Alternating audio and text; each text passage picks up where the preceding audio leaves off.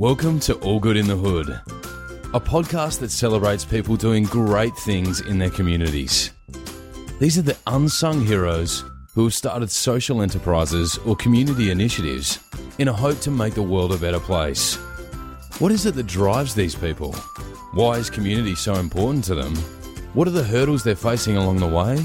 And is what they're doing having a real impact?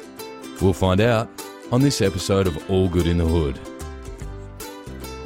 Episode 6, Kon Karapanagiotidis, the Asylum Seeker Resource Centre. Inspired by the struggles of his parents and his own childhood experiences of racism, at age 28, Kon founded the Asylum Seeker Resource Centre. From humble beginnings, the ASRC today has grown into both a place and a movement. It is the largest independent human rights organisation in Australia and has supported and empowered over 17,000 people seeking asylum in the last 17 years. Kon is a fierce advocate for rights of people seeking asylum, refugees and Indigenous Australians. He's also a human rights lawyer, social worker, board member for Children's Ground, philanthropist, masseur and cooking enthusiast. So let's get into it. The first question for Kon is, what is the Asylum Seeker Resource Centre? The ASRC is a home of hope. It's a place where people seeking refuge, seeking asylum, can come and find a place of welcome, a place of opportunity, a place where they'll actually get helped, a place where people will treat them with dignity and respect. At the heart of it, we're an independent human rights organisation that's never taken a dollar from the federal government. Over 17 years, we've helped 17,000 people. And when you walk into our space, there are 40 programs, everything from a hot feed, food for your family for the week, a lawyer to help you with your asylum claim, a teacher to teach you your first words of English, someone to help you find a job, to crisis housing and medical care, 1,300 volunteers, more than 100 staff, all working together to try to protect refugees' human rights and give them the space to thrive. So why is this important to you?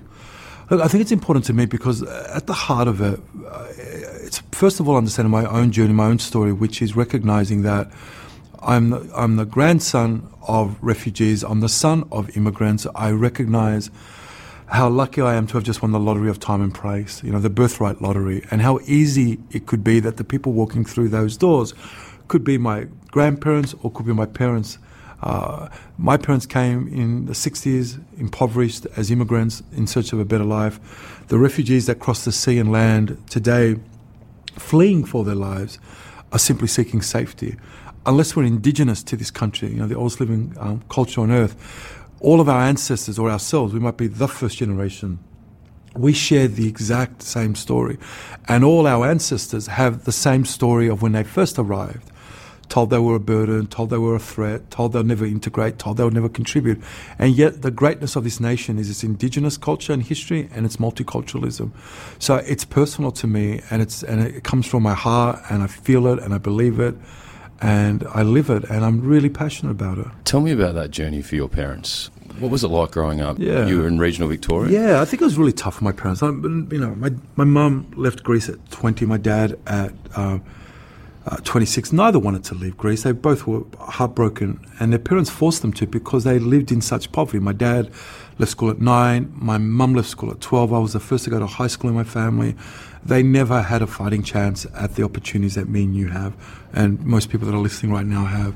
They came to Australia, they met kind of like an arranged marriage of sorts. Both were country people, so my dad said, let's go and work in on the farms, and they were tobacco farmers in a little town called Mount Beauty. The town itself was kind and good to my parents. They respected how hard they worked and how dedicated they were.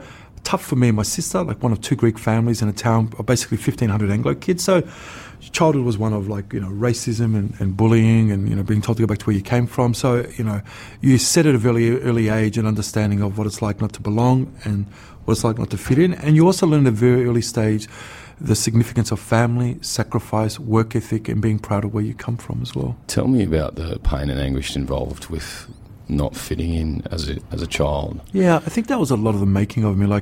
Between up to 12, which is how old I was before I moved to Melbourne, growing up in Mount Beauty, that racism, you learn at a very early age that your difference is seen as a threat, as a problem, that you're seen as inferior in some way. Then when I moved to the city, I went to Thornbury High, which at the time, now it's a good school. At the time was a rubbish school.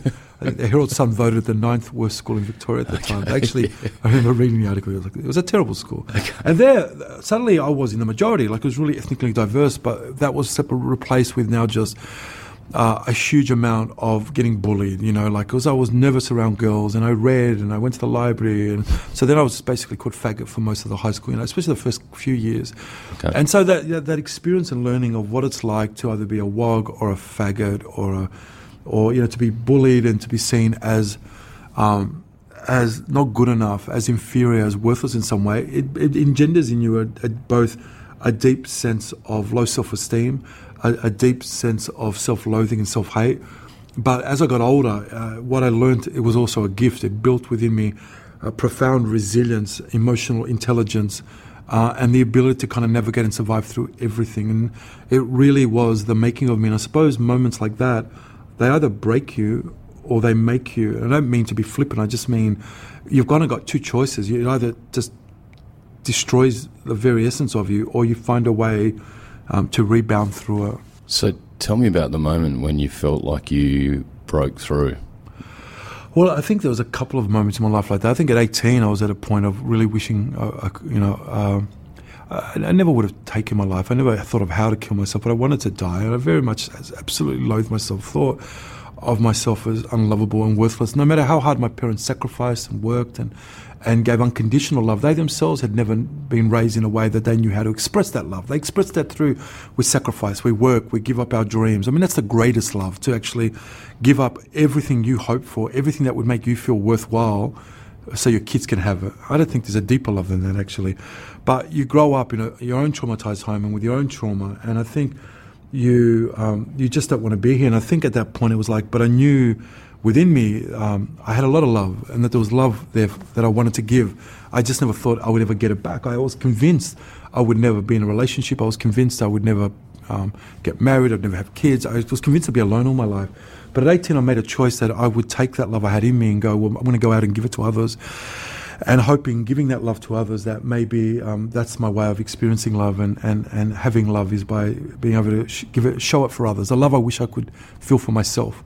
That's what I did. And I started at a homeless men's shelter, and I basically spent the next 10 years volunteering in a couple of dozen different charities, from working with male survivors of child abuse to people working as sex workers, to terminally ill kids, to young people at risk, to people with HIV, to people in the psychiatric system. You name it, I did it. And in each of those groups I saw a little part of me, and I was drawn to that.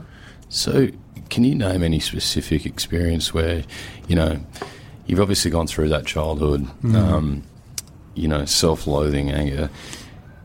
You've made that decision to throw some love out there.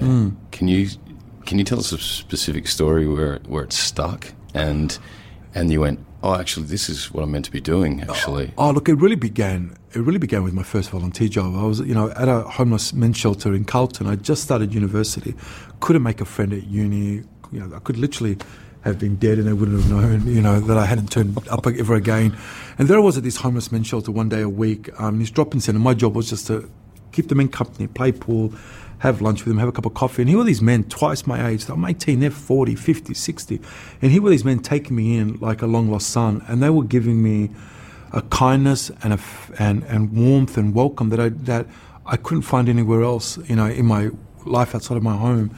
And I'm like, suddenly here, all this stuff that I have in me makes sense. They feel heard by me, seen by me, cared for by me. And suddenly it felt powerful, and it felt so incredible. And from that, I think kindness and compassion is contagious. And I began with that. And then, quite honestly, there are thousands of those little moments. And each of those little moments are about going out into spaces, trying to find your own meaning and purpose, and trying to do good, finding others that actually need that compassion and empathy, and seeing the impact and good that you can create. And it's extraordinary in how healing and how empowering it is.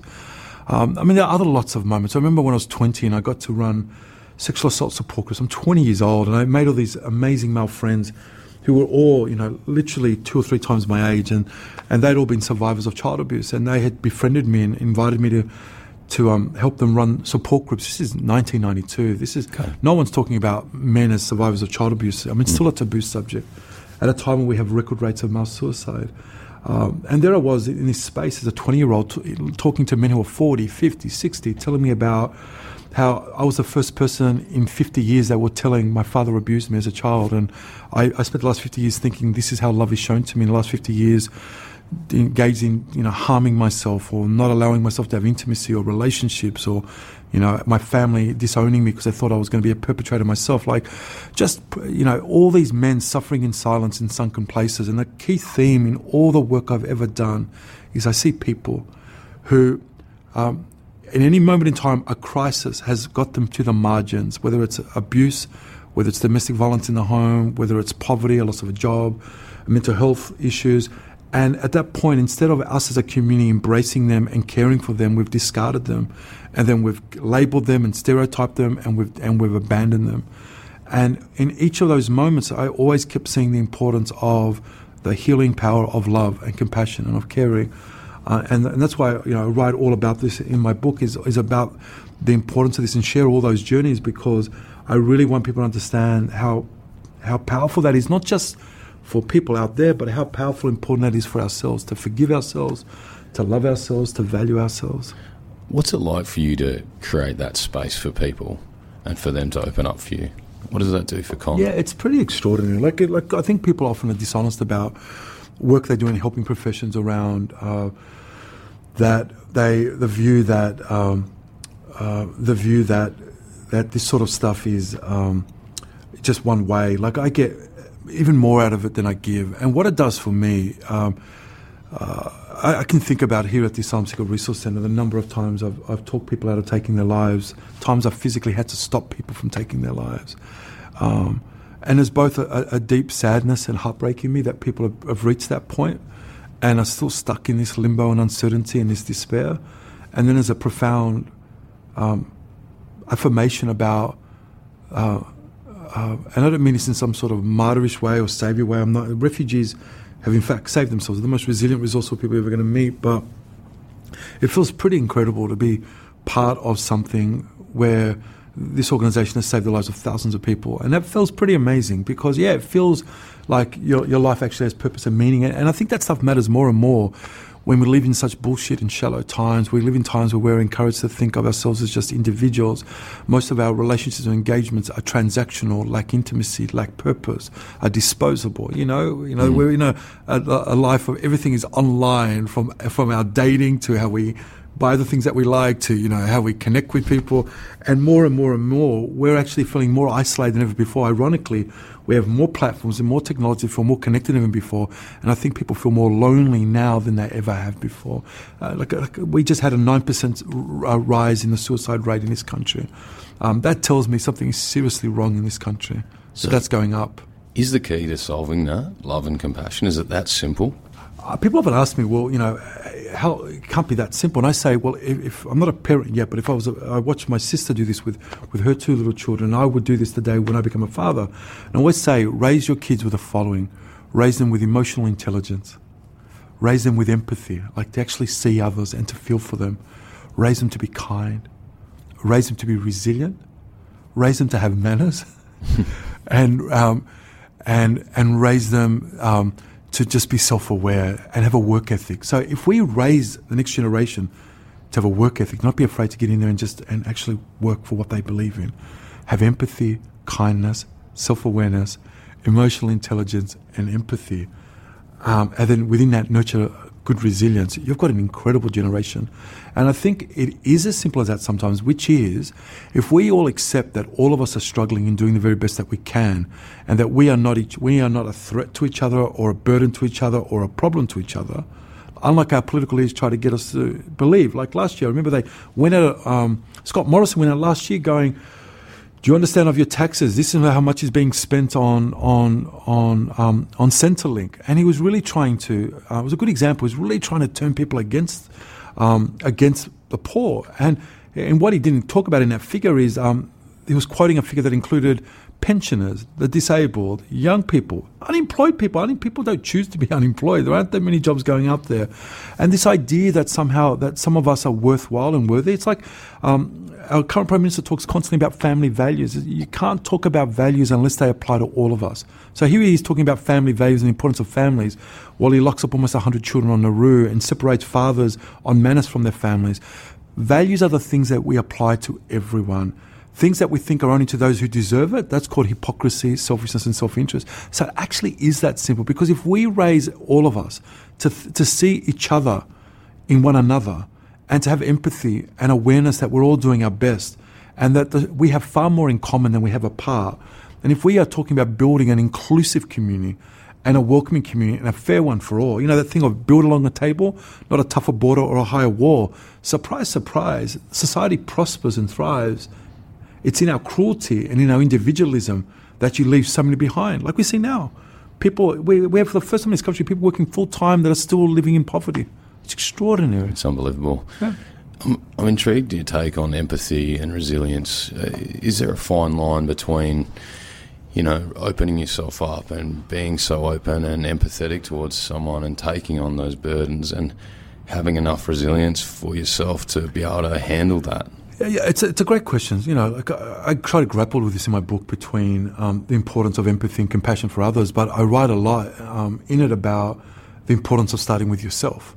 That unless we have both self-care, self-love, empathy, forgiveness, expectations of ourselves in a good way, we're no good to anyone else. And I've struggled with that all my life in this work, and I'm so vulnerable and honest in my book about it because I really wanted to particularly send a message to men to say, we don't need to be real men, we need to be good and decent men, we need to be open, it's okay to be struggling, it's okay to not be okay, it's okay to say no, it's okay to have boundaries, it's okay to ask for help.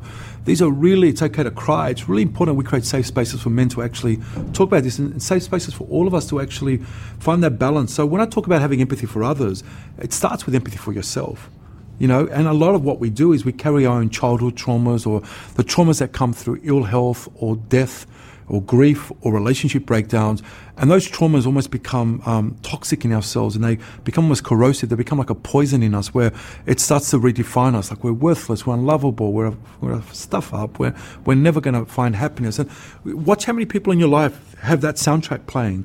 So how do we tell a different story first about ourselves so that when we're giving to others, we're not feeling like it's draining us and it's breaking us, but rather that it's nurturing us because we ourselves have an emotional wellspring that we can feed others with. How does Kon get rid of that corrosion and that trauma? Like, what are the steps that you take to cleanse yourself and allow yourself to be that open? It's constantly work in progress. I'm 45 now and I'm still working on this stuff. Like, writing this book was a great cathartic piece because I basically took all the stuff that had shamed me and I felt, bad about, and all the stuff that I had held on to, and it's all on paper. So there was something quite profound in letting that go, as in, like, it's all on paper now. It can't really hurt me in the same way anymore. The other thing, sometimes it's sitting there, being really blunt and frank with you, sometimes it's sitting there when I'm sitting there going, God, you're such a piece of shit, God, you're such an idiot, why have you fucked up again? And having to sit there and gently talk myself back out of it going, you're actually a good person, you're doing the best that you can, stop beating yourself up. I have that conversation pretty much once a week with myself. So we all struggle with that, and people find that hard to hear from me sometimes because they're like, but look what you're achieving and look what you've done. And it's like, yeah, that all stuff is all real, but that stuff also comes from a place of adversity and struggle and pain. Self-care, like looking after, a lot of the stuff is making sure I look after myself, so putting my physical health as a priority, working a little bit less, surrounding myself with people that nurture me and build me up. Because like when you're out as a public figure, and that's fine, this is part of the price of it, people are constantly trying to tear you down. Like yesterday on Twitter, I do not exaggerate, I had 1,000 men in a day send me abusive comments. Like, so you're constantly just getting saturated with people's dysfunction and anger, and they're just misdirecting it. People, there's an anger that's coming that's a real, but what they think is at the cause of it is so displaced and misplaced.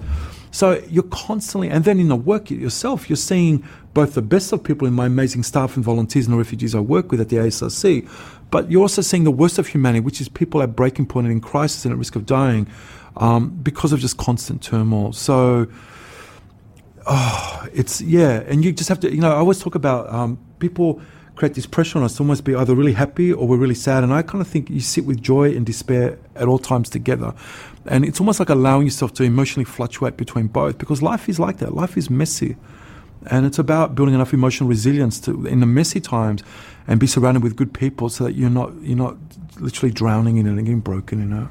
Let's wind back a bit. When you first started the Asylum Seeker Resource Centre, what were the goals and the dreams for the centre? It's a massive place now, and you're achieving all these amazing things.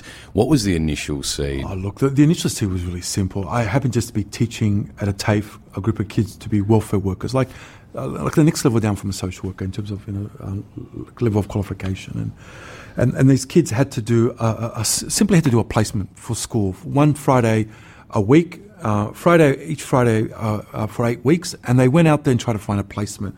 No one would take them on for such a short period of time. I had been volunteering for about a year on the side as a social worker, providing counselling, torture and trauma counselling to some young refugees who had been tortured as a result of a nun named Sister Bernadette, who at the Red Cross asked me if I would see a couple of young people. And I started to become aware of, here are these young men my age who have been tortured in their country for saying and doing the things that I do every day, like speak out for democracy and human rights. And I found out that people seeking asylum were going hungry. There was nowhere in the heart of Melbourne where people could get access to food. And so I'm teaching these kids, and they come back to me going, no one will take us on placement. And I said, well, what about if your placement was us setting up a little food bank in Footscray to provide food? And I really, that was as far as my dream was at that point, which was, I hear people are going hungry. I've got these young people that have pretty low expectations of, because they're all like single parents, newly arrived migrants and refugees at a working class TAFE in the heart, of the western suburbs. And I'm like, what about we create this organisation together? And they thought I was taking the piss. I'm like, why can't we change the world right now? And I happened just to have a lovely friend named Pablo who was running an organic grocery store called Grasslands, and he had a little shop, 20 square metres, and said, you can have it if you want. And so in 8 weeks, after that conversation with my students, the Asylum Seeker Resource Centre was born directly across the road from where we're sitting right now. We're now in a 3,000 square metre shop front, and we started across the road in a 20 square metre shop front. Wow.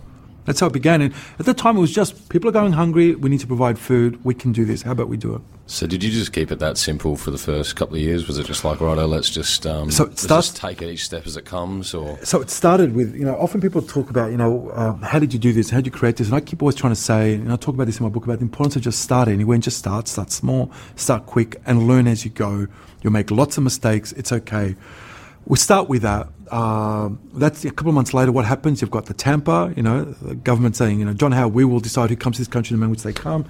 Country never recovers from that. We have September 11th. Suddenly we have refugees and terrorism conflated and forever linked together because of the political opportunism of Howard at the time.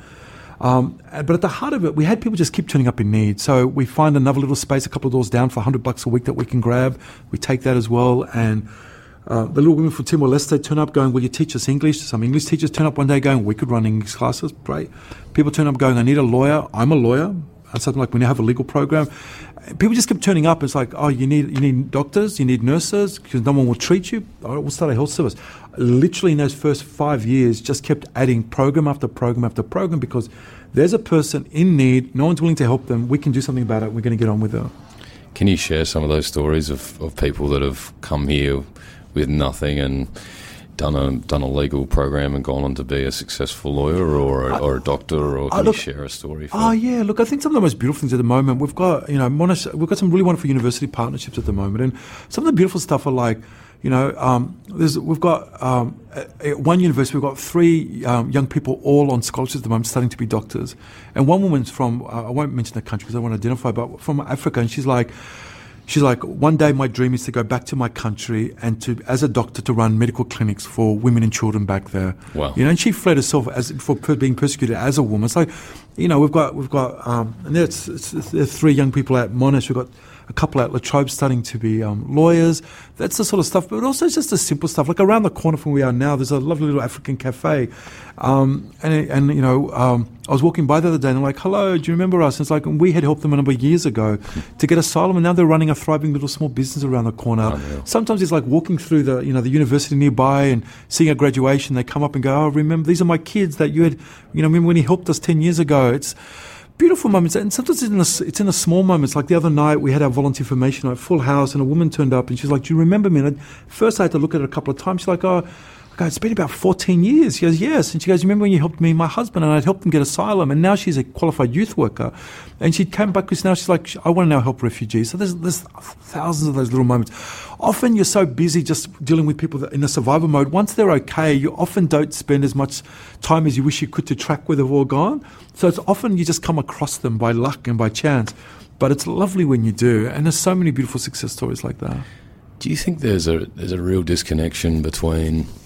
Do you think these stories, these success stories, are the things that people need to be hearing about when they hear about refugees in this country? Yes, because yes and no. There seems to be like a disconnect between, okay, they're seeking asylum, and people not being able to compute what value that adds to this country. It's a mixed bag. It's a yes and no. Like at the moment, we're actually training up 24 young refugees across 3 states in Australia to be out there as leaders in their own community, which is awesome. So we're training them up in public speaking, in networking, in advocacy, in policy, all these great stuff that will allow them to be empowered to be out there speaking.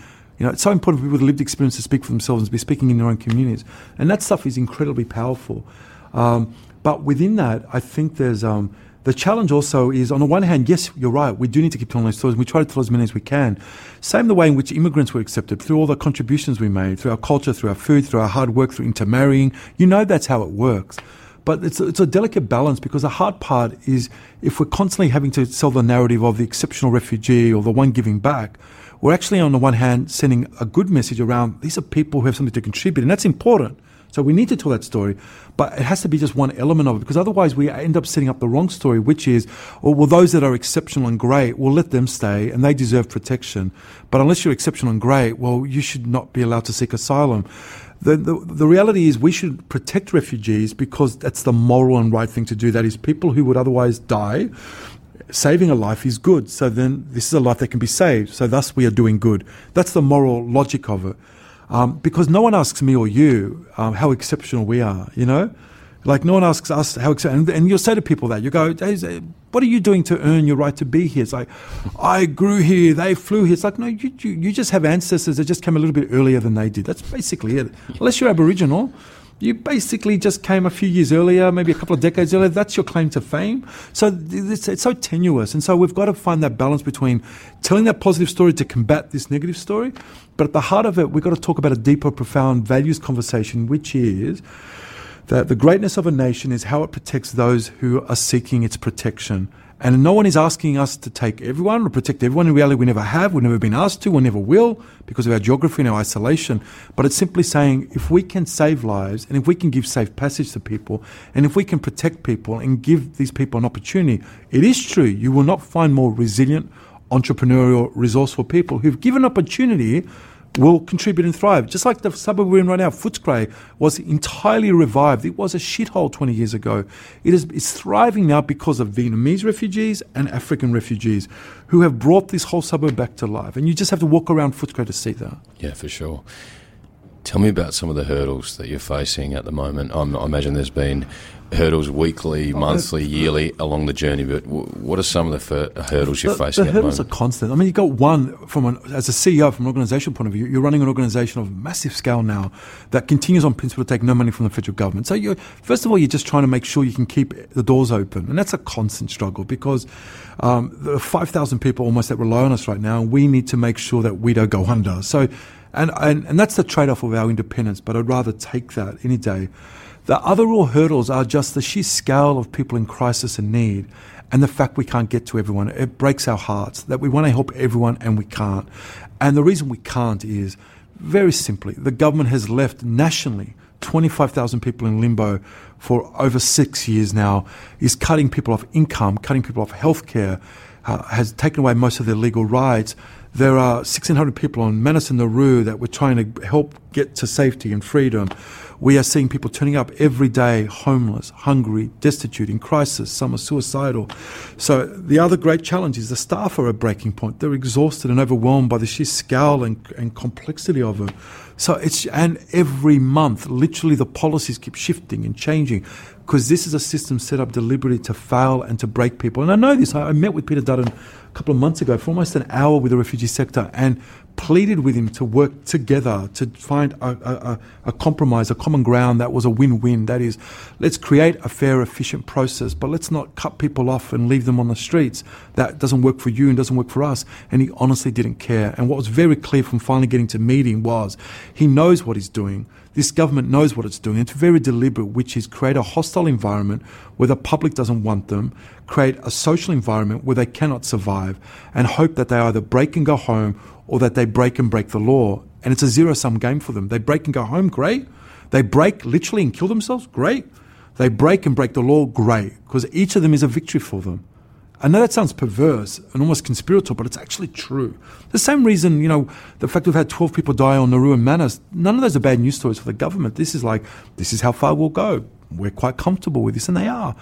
How do I know this? This is the same government right now goes to court against our partner law firms that we work with to fight against 2-year-olds, 8-year-olds, 9-year-olds, 10-year-olds, 12-year-olds that are trying to kill themselves or at medical risk of dying, and goes before a court of law arguing that that's a risk worth taking.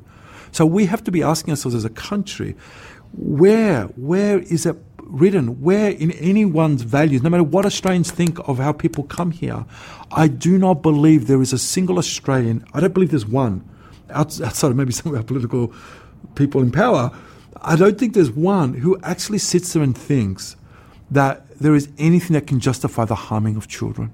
So if I strip back all the rhetoric about borders and national security and border protection, I ask people listening, can you fathom a single argument that you're willing to stand by that says these are the circumstances where the deliberate harming of children is acceptable? Children.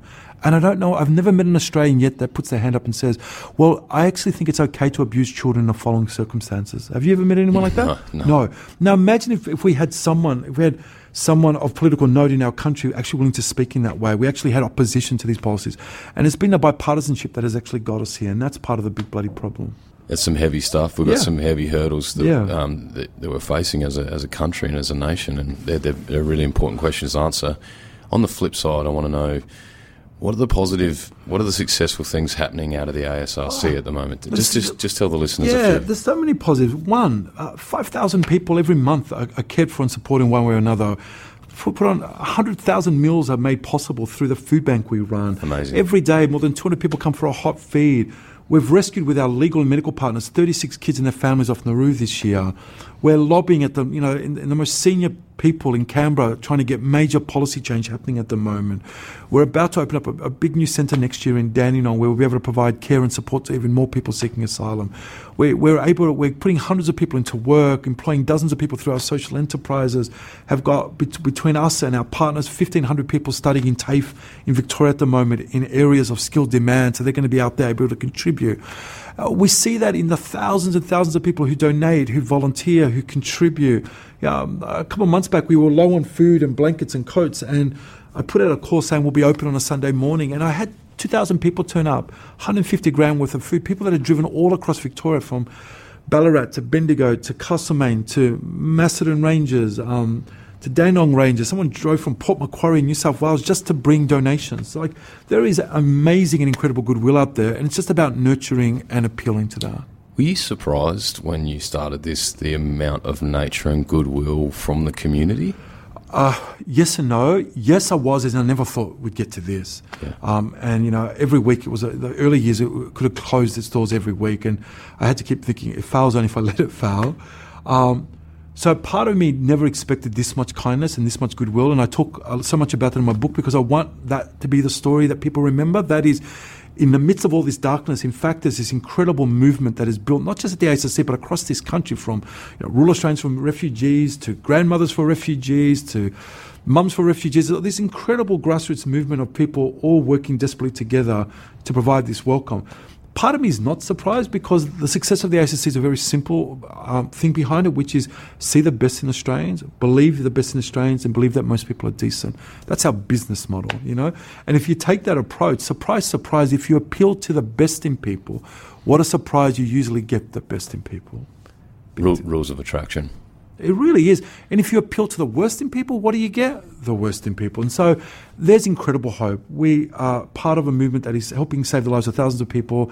This is a movement where look at the kids off Nauru. There's like over 200 charities working together on this. There's over 120,000 people that have signed a petition asking for kids off. There is a groundswell of support in every state, in every country town that actually wants fair, humane treatment of refugees. And so I remain eternally hopeful. But you just got to keep fighting. There's no other choice. You cannot despair. You cannot give up.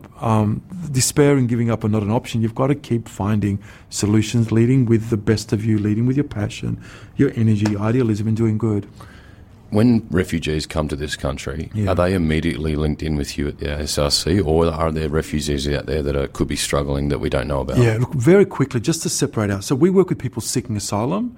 And you've got two groups. You've got refugees. That is people that have already been found to be refugees, assessed by the UNHCR in a refugee camp. Yep. And Australia brings people over. We don't take a lot of people in that way, but we're not even in the top 60 based on our wealth globally. But we bring people over. Those people have already been assessed, and when they're brought here, they're linked with a social worker.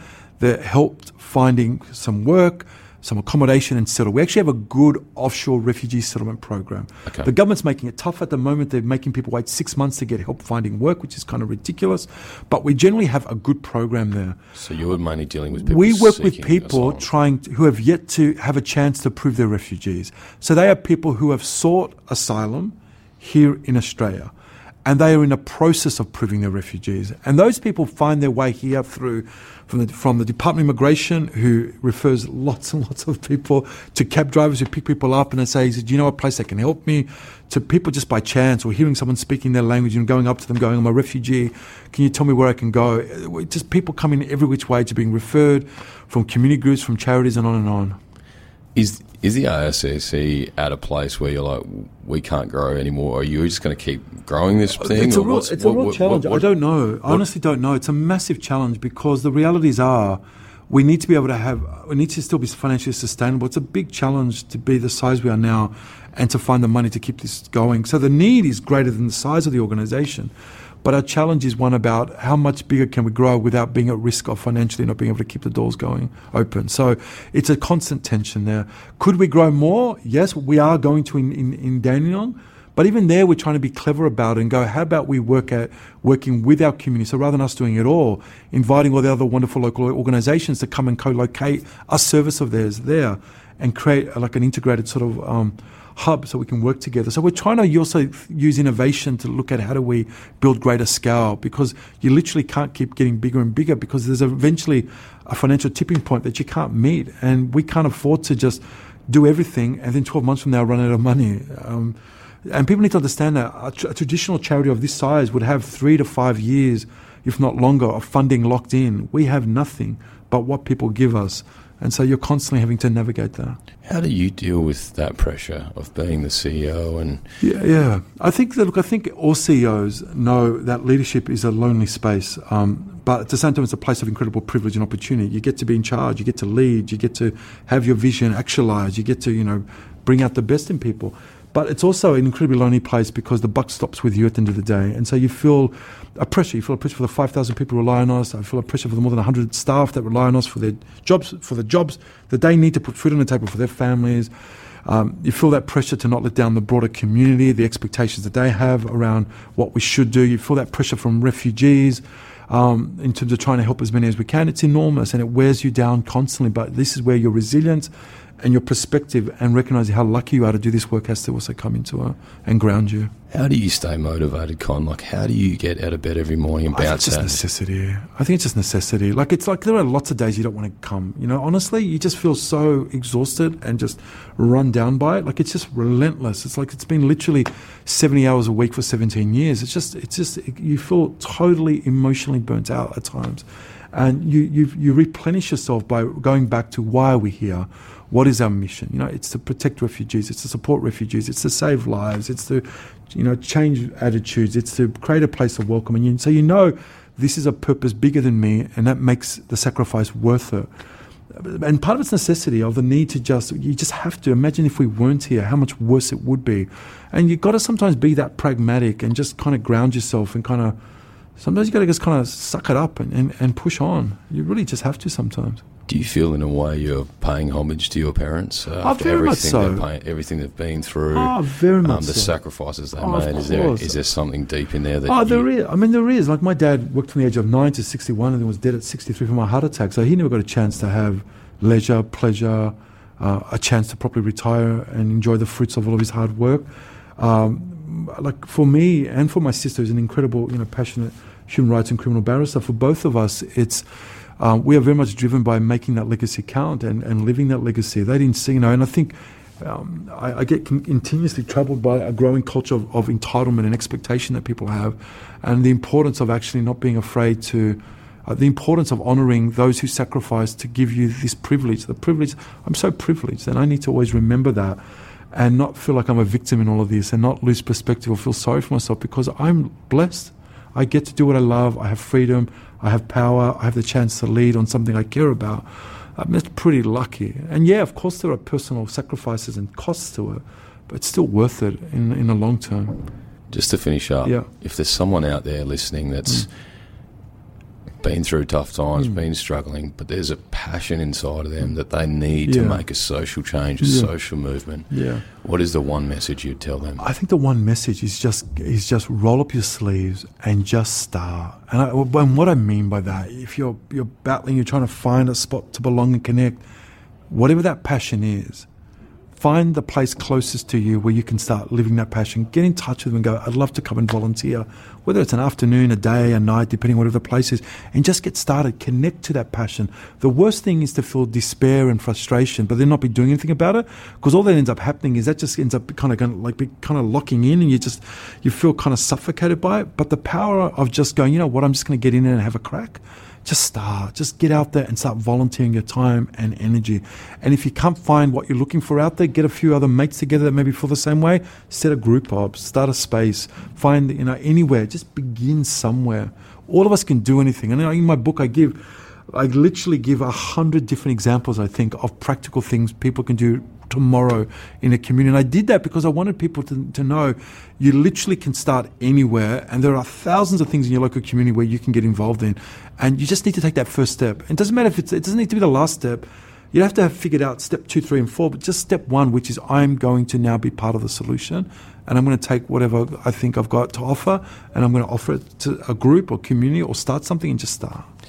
And if there's some people out there that don't want to start their own things, but they want to get involved with the ASRC, what are avenues? Well, the ASRC, right now, and we do this 4 times a year, we recruit for volunteers. So we're recruiting at the moment for 25 roles, but I'm not sure when this podcast will go to air. So there'll 4 times a year, you go to asrc.org.au, and 4 times a year we recruit for volunteers, and there are opportunities to take on hundreds of people every year. 4 times a year we have volunteer information nights. So if you follow us on Facebook, and if you check out our website every couple of months, you'll see opportunities come up to come both to volunteer nights and to apply for volunteer jobs.